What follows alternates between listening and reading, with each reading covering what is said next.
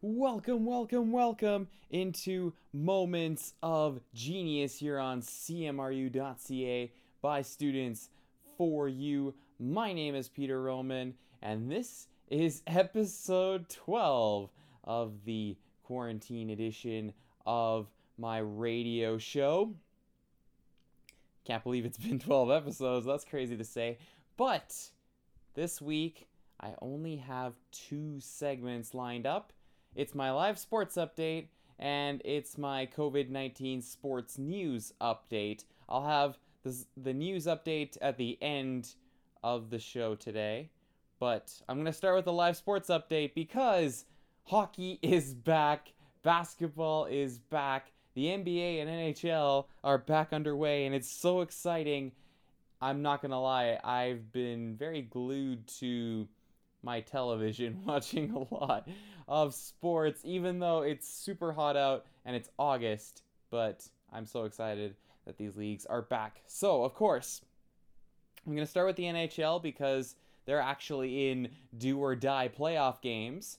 And then I'll move to the NBA after that. And then I'll talk a little bit about the MLS following that. So, I have to start, of course, with the Calgary Flames and the Winnipeg Jets. I did mention on my show last week that today I'd be reacting to the game 2 that took place earlier today. And I want to make this very clear. I am recording my show on August 3rd at about 7 p.m. So that's when I'm recording this. So any result that comes after this, I won't know about. Unless I have a time traveling machine, but last I checked, I don't. So, regardless, the Flames played the Jets at 12:30 today, and sadly for Calgary, it didn't go as well as the game on Saturday did. They lost 3-2 to Winnipeg in game number 2 after a 4-1 win on Saturday, and so the series is tied 1-1 with the Winnipeg Jets. I have a lot of things to say about this series, but I'll try to keep it a little bit concise because I have a lot of stuff to get to. But in game 1, I thought Calgary defensively was unbelievably stout, and I think they played extremely well. I realized Winnipeg were a little bit short-handed, and I'll get to that in a second, but I do think Calgary played an exceptional game 1, and game 2, I don't think the Flames were bad in game 2, but it obviously was far from their best. Although, there is one thing I will say, is that I certainly hope there are lineup changes made by Jeff Ward, the coach of the Flames, because there's a couple pedestrians right now, a couple passengers on the Flames lineup, and I'm not going to say names this week, because I'll wait and see if they redeem themselves, but I might have a lot to say next week, depending on the result of this series. We'll have to wait and see on that, but certainly a couple of players I think shouldn't be in the lineup right now, and there's a couple that I would like to see be given an opportunity. Although, I will give out some praise. Johnny Gaudreau finally scored in a playoff game again.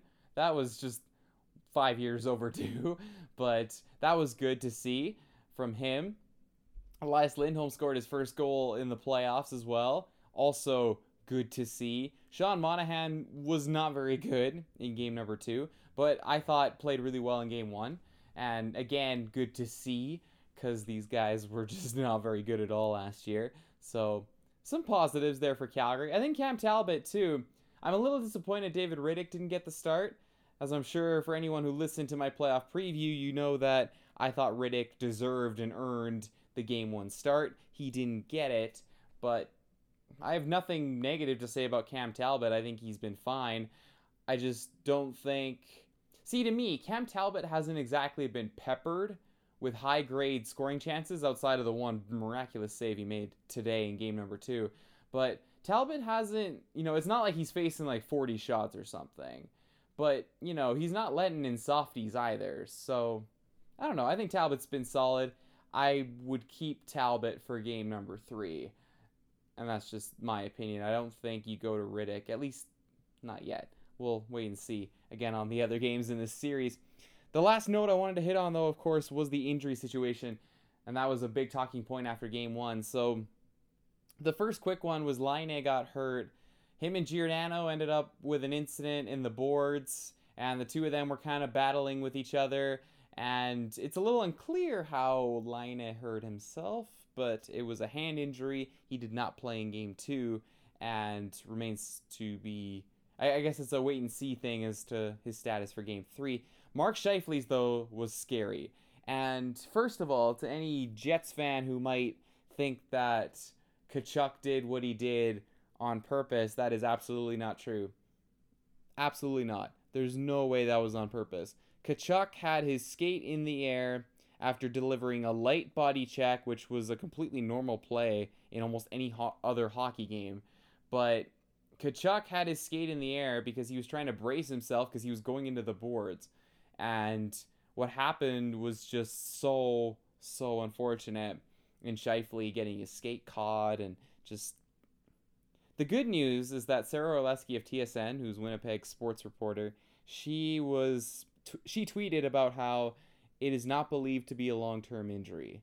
And I'm so happy to hear that, because it looked real bad. He immediately was just gasping in pain and grabbing his knee. So I'm glad it doesn't sound like a long-term injury. We'll see if Scheifele can come back at all in the series. I have my doubts about that, but at the very least, even if he's not back this series, it's not anything that's going to impact him long-term. Going forward, Calgary's got to do better than what they were in Game 2, and they got to take advantage of the fact that even though you never like to see injuries, the Winnipeg second line is now very, very beatable, so they got to take advantage of that matchup. Anyway, on to the other NHL games. Montreal and Pittsburgh. This game is going on right now as I speak. Game 2 of this series. Game 1 was a stunning upset as my first wrong prediction of my bracket for the play-in games, because Montreal defeated Pittsburgh in overtime, Jeff Petrie scoring the game-winning goal. I picked Pittsburgh to sweep Montreal. That is obviously now incorrect. Pittsburgh could still win this series, and I still think they probably will, but Montreal got some fantastic goaltending from Carey Price. They got, a little bit of a lucky goal, a little bit of a scrappy goal there with the Kotkaniemi opener. And in a 5-game series, you never know if you can steal a game here or there. Again, Pittsburgh's a team that's kind of been there, done that. This core has won 2 Stanley Cups, so I'm not too worried about the Penguins, but Montreal has to believe that, they got a shot at this. And for everybody on the planet who is doubting the Canadiens, I think there's a little bit of optimism to be had with Montreal. Chicago and Edmonton. Now this series, again, Game 2 goes tonight, about an hour and a half from when I'm recording this. And Edmonton, let's just say, had a less than favorable start on their own home ice, as they lost 6-4 to Chicago in the Game 1 opening match. Now, 6-4 is very kind to the Edmonton Oilers. It wasn't actually that close. The Oilers got killed. It was 6-2, and the Oilers got some garbage goals.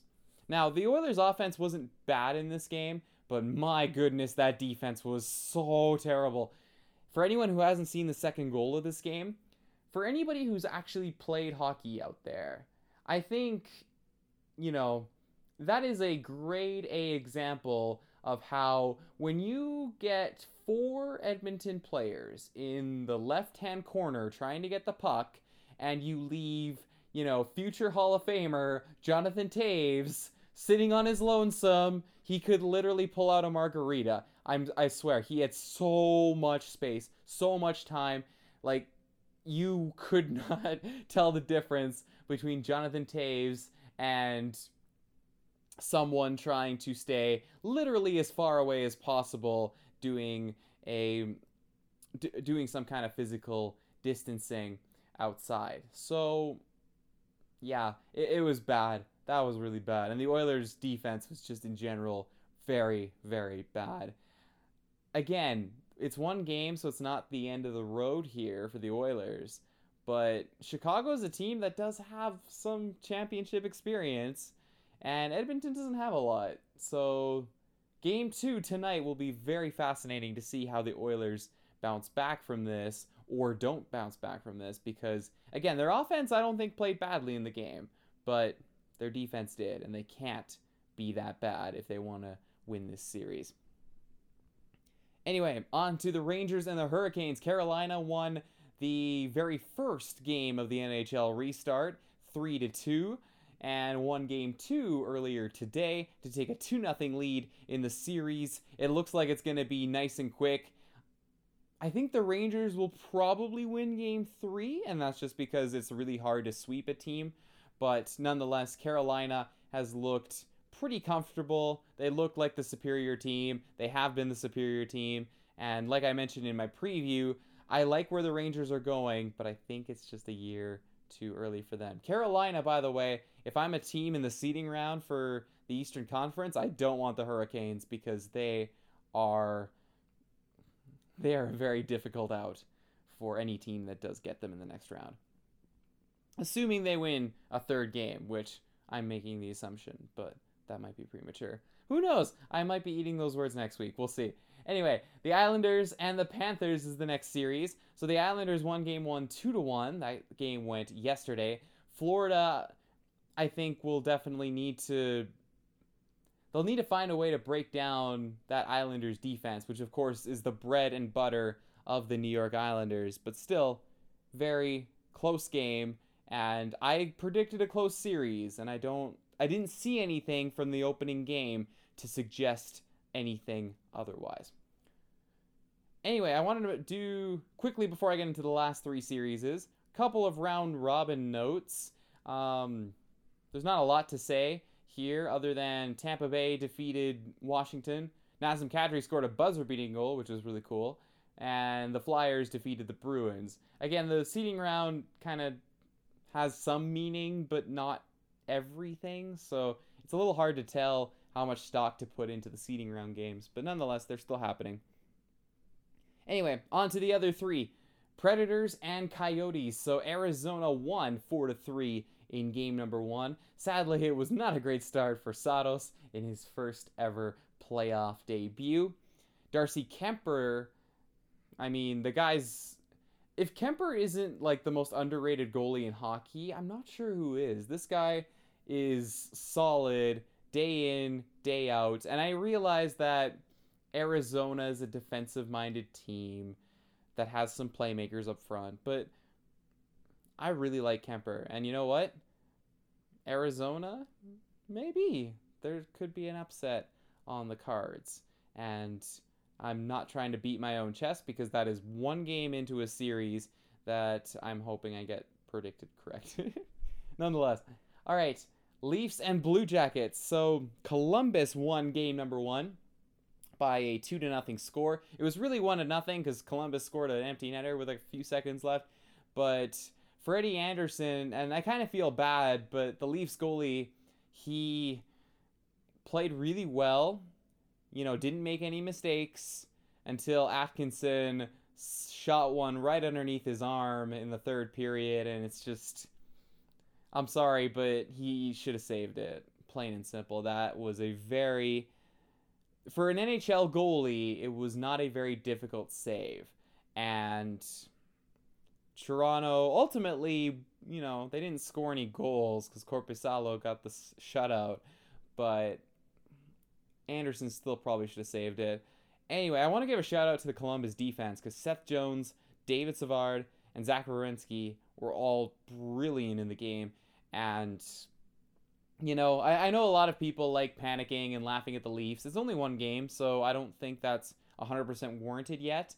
But if there's one note I have to make, it's that the Maple Leafs have Austin Matthews, Mitch Marner, and John Tavares on their team. Those 3 players that I just mentioned are 3 of the highest paid players in the entire sport of hockey. And so maybe it's, you know, maybe a good time to show up, guys. Just putting that out there. And finally, the last series, the Canucks and the Wild. Minnesota won this game 3-0 yesterday in game 1 of the series. I'm not putting a ton of stock into this game, only because, to me, the way I looked at game one was that it felt like Vancouver was a team that hadn't played in the playoffs before, and Minnesota was a team that had. And that's exactly true of their situations. I still think Vancouver's probably the better team, but they looked like a team that was nervous playing their first playoff game. And you know what? That happens sometimes. Game 2 will be fascinating for the Canucks and the Wild. Okay, that is NHL over and done with. I'll get to the NBA really quickly. So the NBA is doing the regular season restart, so they're not playoff games, so I'm not going to spend as much time on them. But I do want to say that the Pelicans giving Zion a minutes restriction and then not playing him in the last minute drew so many parallels to The Last Dance when Michael Jordan was given the same treatment. Just saying. Anyway, did not like that. The Pelicans, by the way, not in great standing right now. The Houston Rockets, weirdest team in basketball, but they're pretty effective playing their micro lineup with, next to no height for NBA team standards. The San Antonio Spurs, low-key, have been very good in the restart so far, and they are currently the 9th seed in a battle to try and get into the play-in game and be the 8th seed in the Western Conference. The Memphis Grizzlies, it is not going that well for the Memphis Grizzlies. They have started out very poorly, and they will need to pick it up, otherwise they're not going to be in the playoffs going forward. And that is pretty much all I want to say. Raptors did beat the Lakers, but again, there's not a ton of stock I put into that because these games aren't as important. For in the NBA restart, it's really about a lot of the middle teams in the West, the battle for 8th, and in the East, it's about Indiana, Philadelphia, and Miami, who are all really close together and kind of tightly knit. Indiana, by the way, I should mention, got a huge win over the 76ers, where TJ Warren, and this is kind of a cool story, Warren dropped 51 points for the Pacers against the Sixers, and he was a guy that got traded from the Sixers for, and I'm not joking, cash considerations.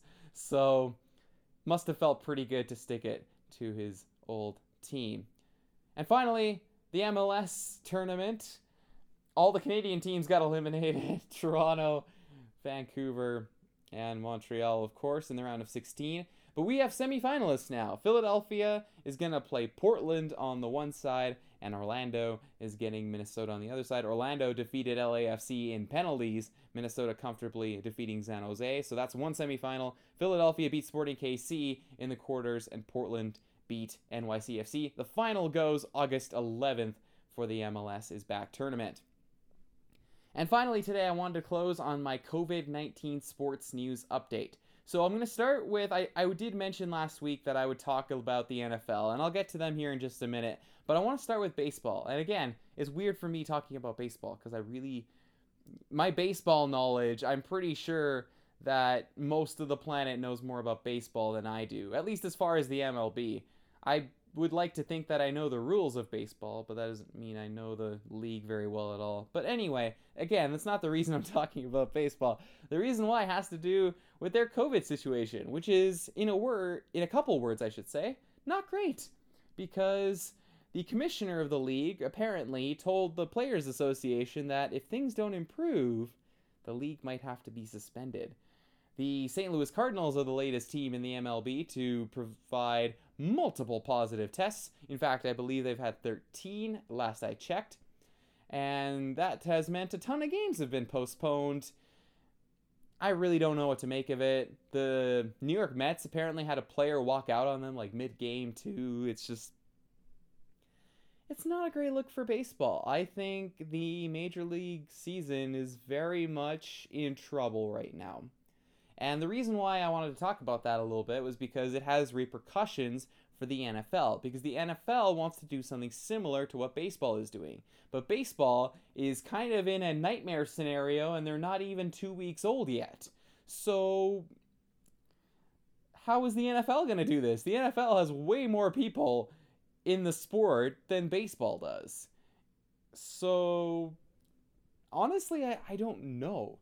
Like the NFL, the fact that they haven't really come up with a plan to prepare for COVID at all feels just, it feels really crappy because I love the NFL, I love football, but it's just, it feels like they're going in unprepared.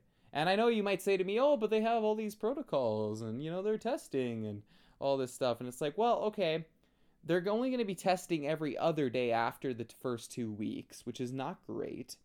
They also can't have a bubble because there's just way too many people. And I don't know if you've noticed, but NFL teams, now that they have this COVID-19 waiver wire, it's not actually a waiver wire, like players aren't getting released from teams, but it's basically a way for them to not count against the salary cap temporarily. That's basically all it means. But you've had players like Gardner Minshew and Matt Stafford be put on that. Eagles coach, actually, Doug Peterson, tested positive for COVID-19 a couple days ago, and so I wish him an absolute speedy recovery, the speediest of all recoveries for my head coach of my team. But it made me really angry about the NFL situation because, in my opinion, there is a way for the NFL to do a season, but the emphasis shouldn't be about business as usual. The emphasis should be about buy time.